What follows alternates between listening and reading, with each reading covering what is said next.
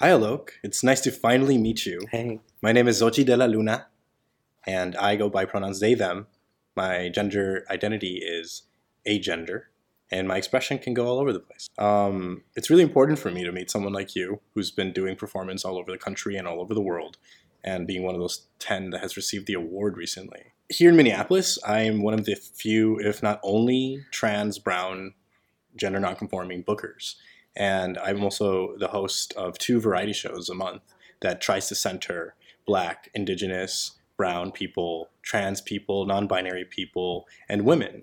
And it's it's an initiative that I started in this city because it's a very white city, and as much as people want to believe that it's a trans haven, it still has a lot of issues, and the people who are producing and curating the shows that we're on are not like me. They don't look like me. They might be trans, but they're not brown, they're not indigenous. And so I decided to put this on. And since I started 14 months ago, I've had over 145 people, individual artists and groups, bands, perform on my show, Mother Goose's Bedtime Story, including the other show, over 190 different entities. And that's not including the individual people in the bands, which I think is an incredible feat. And it just shows people that we need space. We need to be funded. We need to be heard. And I'm glad to be able to make that space, no matter how small my platform may be. I hope that it inspires other people. This interview today we're having is not only for me, but for everybody else like me in this city. I just want to say thank you so much for doing that work, because I feel like oftentimes people delegitimize art and curation as political strategies. But I think the more I learn about my trans history, it's like the stage has always been kind of a street for us. Yes. And performance economy has always been a method of resistance and a method of survival and a method of care and a method Yes. of pedagogy. And it's so vital what you're doing, and I'm so honored to be able to experience your presence. Thank you. So let's start out this interview a little more chill. I'm always wondering where you get your lipstick. Like, what's your favorite lipstick brands? Because your lips are always popping. Thank you. My favorite brand is called Pretty Zombie Cosmetics. It's a Halloween liquid vegan matte company. I tend to like Halloween and costume makeup as a performer because we always get washed out with really bad transphobic lighting. Yeah, Yeah. that's true. Thank you for that. That is actually really helpful to me as a performer. Another thing I have a question about is where are these beautiful shoes from? I actually think that I got these secondhand, which is really rare because every time I shop, I feel like I'm the grandma in Little Red Riding Hood. Oh, The wolf, and because I literally am like nothing fits me. Yeah. And so I've always made to feel like a kind of monstrosity, especially when it comes to shoes. I'm Mhm. like like I literally have to like curl up my toes. So when I found these and they actually fit, I was so happy. I can relate to that. Yeah. And I'm not even as tall as you, so I can't even imagine. Yeah. Thank you for answering that. You were saying to me a little earlier that you are a designer now too for 3 years. Hmm. How did you come about that?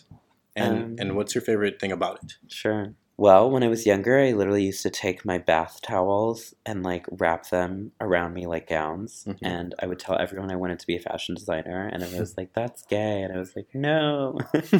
And so I feel like I've always had an eye for aesthetics in fashion. Yeah. But I started to make my own pieces because as a performance artist, I always have to give a new look. Mhm. And so at some point, I was like, it's really hard to find clothing in my size, one. And two, it's really hard when a lot of the clothing out there is super binary. Mhm. Like, how would I communicate who I really am? And so I started to learn more about design. And then now I've got a whole sort of team that I work with in India every year. That's so cool. In New Delhi, I make like a new collection every year.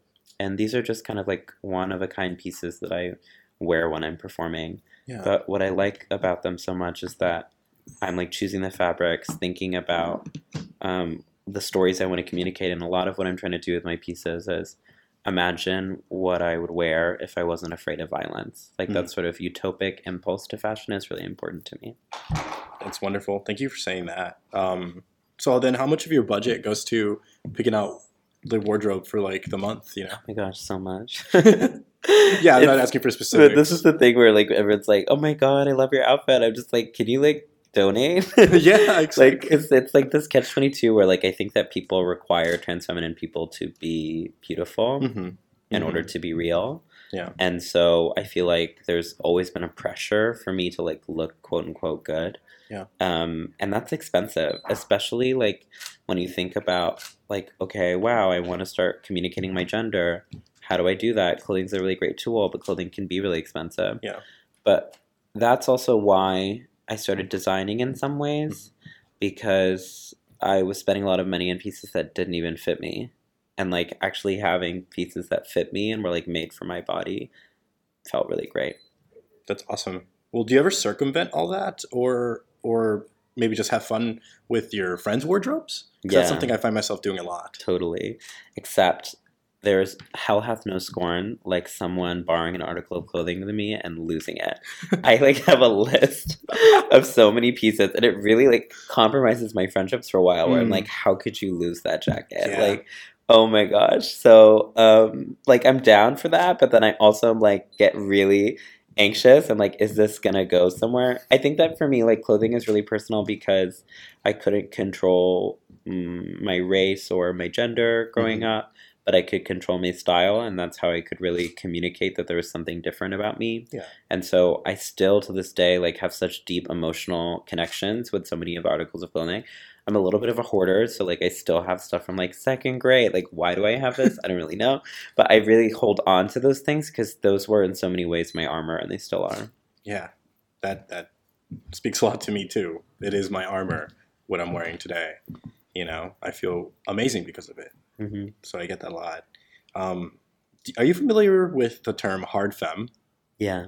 Why do you think? Well, like, because I've been out as trans and gender nonconforming, agender for almost 4 years now. Hmm. So I'm relatively a baby compared to you. So I kind of Hmm. wanted to ask my like gender nonconforming elder, not to like make you feel old or anything, but you are in the sense of experience.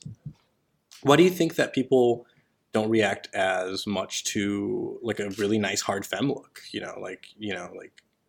Like a more masculine jacket paired up with like a dress or something. I feel like whenever I express myself more hard femme than like high femme, I feel like these terms are very clunky, Hmm. and gender politics are kind of clunky too. Right. But this is what I have, right? And I feel like you might understand what I'm saying. Hmm. I think a lot of it has to do with like ideas of dismissing femininity as ridiculous or excessive. And what I really try to do and embrace in my style is to like become that thing that they fear Mm. and show that it's actually really fun. So, Mhm. like for so long in my life, I remember when I literally came out to my mom when I was like what, like 16. It's like I'm gay, but I'm not flamboyant. And there was always just like this negation Mm. of this like super failed femininity that's like super dramatic and Yeah. lots of glitter and like pink. And I was like, oh, I don't want to be that. But then I started to realize like that was my own internalized trans misogyny. Yeah. That at every level we're taught that trans femme aesthetics are somehow ridiculous or superficial or histrionic. And so I think that the sort of different displays of femininity have a lot to do with respectability and have a lot to do with proximity to masculinity. Mm. And I think what I really try to challenge myself with my fashion is like, how do I embrace an article of clothing outside of that framework? Like outside of like, will I be taken seriously or not? I hate professionalism as a concept, Mm. especially as a fashion aesthetic. Like I just every morning I take a moment of silence for all the people who have to work 9 to 5 and work in ugly outfits. Oof. Like I'm just like, oh my god. Every time a friend's like, can we go shopping later to get like new pencil skirts for work? I'm like, oh my, like whoa. Actually, even before I really had a politics around gender conformity, I remember when I was like in 5th grade. I was like, I want to go to business school and change business fashion. It wasn't about being a CEO or anything. It was literally like, how could people wear such ugly things? And yeah, I'm really sad about that. Me too. Yeah. A question that may be a little more conceptual is, what is red to you? Red. Red, the color red. This is something that I was really interested as an Indigenous person, and also because I knew I had a chance to interview, gender nonconforming femme from India, Hmm. or at least Indian identity. I hate to say it, but red really for me reminds me of violence. Mhm. Um, I think colors have shifting meanings to me depending on where I'm at in my life. But I think in my life right now, the reality of violence kind of like filters into everything I do and think. It feels really hard to escape from just the constant onslaught of just like another murder or someone who I know being arrested or someone who I know being attacked. And I think that now so much of my relationship, not just with color, but with aesthetics and with trans life, is so coupled with violence, and that makes me sad. I Yeah. wish that I could remember and feel, especially in bleak moments, trans and gender euphoria, but it's so often eclipsed. Well, let's go back into performance mode. And by that I mean, Femme in Public isn't like some sort of tour, right? It's just you trying to communicate what you did in your video on your website, that beautiful video that people should really go check out, about being femme in public, being out in the street. And I'm incredibly excited for your show tonight. What can you tell us about visiting Minneapolis specifically for Femme in Public? So I think one of the things I started to realize is like people are comfortable with people like us on a stage because they think that this is a costume or something that will come off, and then they can go back to normal. And as an artist, I found myself in a kind of paradoxical space where I was validated on stage and then attacked off of it for the exact same looks. And so I started to think a lot about the relationship between applause and harassment. And I think the continuum there is the idea of being a spectacle. And I feel like in so many ways we're rendered spectacles, and you're allowed to be spectacle on a stage, but the minute you're a spectacle on a street, you get a lot of unnecessary attention. And so I started to really ask myself, like, why can't I wear whatever I want outside?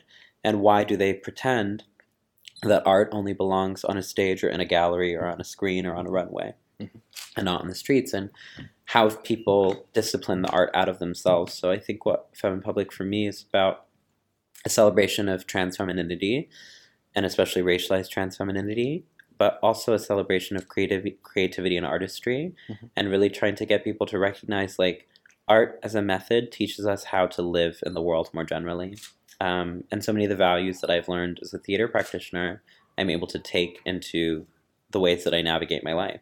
So when I see strange things in public, I'm just like, oh, okay, cool. Like, I just have such a different relationship with like vision and a different relationship with navigating the world where I'm just like, okay, fun, another way to live. And then in terms of Minneapolis, I mean, I think that in this country right now, at every level, there's policies being put into place to disappear visibly gender nonconforming people from public space.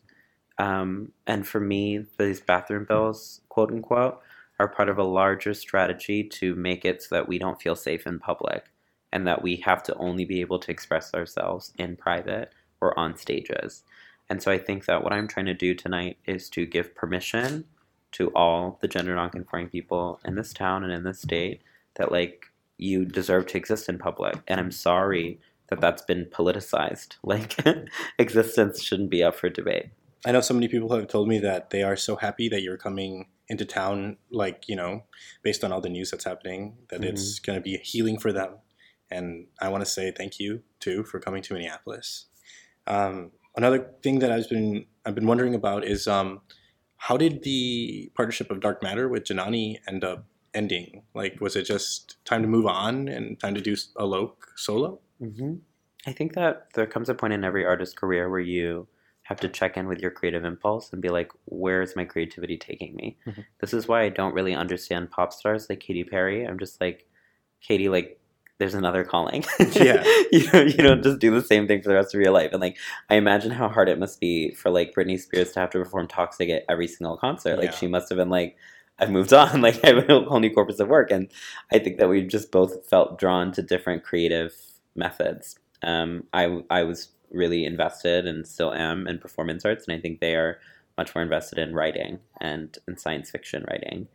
And so I think that one of the things that I've learned from spending so much of my life repressing, because I had to, is if you repress your creative direction, that makes you suffer in all realms. I mean, that's why cis people are so unhappy. They literally are repressed their own gender fluidity. And that's why so many white people are unhappy, because they've repressed so much. Like, repression isn't cute, you know? And so I think that for me, what I'm doing right now is the extension of what I'm feeling in this moment. That could change. Like, in 2 years, like, who knows? I used to play cello when I was younger. Like, in 2 years, I could be like, I'm going to be a classical musician. Like, but I think that's what I love about artists, is that what I'm saying earlier in the previous question about how value systems around art inform my life. When I speak to artists, we're so much more fluid in our conceptions of the world, where it's like, oh, last year I was really into this, but this year I'm into this. And it could be the exact opposite thing. But we all understand your creative frequency comes and goes and it shifts. That's awesome. And that leads me to this question is, if you had all the money in the world to do whatever sort of performance, art, theater, whatever, what would you come up with? Like right now in this moment in time, like what's something that you fantasize about doing? Like a performance on top of a train or all something? The time. I love Broadway, and so I go to as many Broadway shows as I can. Every time I'm there, I'm just jealous, because I'm like, what would it look like if I had these kind of production costs? Like, first of all, there would be so many outfit changes. I can't even tell you. Wow. Like, really dramatic. I can't even imagine what I would do. Like, really fun outfits. Second of all, I would work with an all-trans and GNC stage tech crew. I think one of the things that's really frustrated me about this trans visibility moment is we're only asking about representation in front of the camera and not representation in all facets. Like, I can't tell you how many trans photo shoots I've been a part of where it's just like cis makeup artists or like cis hairdressers. I'm like, we need to actually uplift trans talent at all levels. And so I really try to standardize when I'm touring to work with other trans artists, but then also to like uplift and pay other trans people. Then in terms of location, there's so many places I want to take my art outside of theaters. Those are much more fun to me to be in public. I would love to do it like just like places people don't expect for there to be art, like bleak places, like places like when I'm thinking about New York, like just like randomly on the street where everyone's just like, there's this moment like 5 p.m. when everyone is going back home after their job and everyone's wearing these ugly like gray suits and they're all like ants just like lining up in these trains. Like, subway stations are such beautiful spaces, like to really interrupt people's day and be like, there's beauty here. That sounds beautiful. I hope that happens one day. One other question that I had is a little more like, I don't know, maybe deep to you. It is to me. What does it mean when people say ancestors are watching over you, like to you? If your closest ancestors wouldn't have accepted you and your distant ancestors couldn't have conceived you, you know, what happens when a culture refuses to recognize continuity between its ancestors, itself, and its descendants? I think I would question who we include in our ideas of ancestry. Like, I really like the term transcestors, because for me, I think about that all the time, where I'm like, I've experienced so much violence and invalidation for my own people. So I can like romanticize them and be like, yeah, like I love my great grandparents, but like chances are they would look at me and be like, what are you doing? So for me, my ancestors are actually my trans elders that I learn about. I feel like a deep kind of kinship and emotional connections with those folks, people who in various times across the world have struggled with similar struggles to me. I think that that's so much of what informs the work I'm doing right now, is just being able to have trans elders in my life has really changed me. When I first moved to New York, I was working in an organization called the Audre Lorde Project, and I got the opportunity to meet elder trans women of color, and that really shifted my life because it grounded me in a way to be like, this stuff is not new. Like, at every level we're told our genders are new, the words we're using are new, the violence we're experiencing, it's not. It's like as old as time. And that sense of grounding has really kept me going. So that just leads me to the last question is, what advice would you give to gender nonconforming brown artists in a city like this that's very white, on how to go on, how to continue, you know, how to better yourself? Like, maybe you have a book recommendation or something like that, a poem, any sort of advice that you'd willing to give? I mean, there's so much. I think that what I'd really say is, like, don't tone it down to make other people comfortable, because we have to tone it down to survive in public.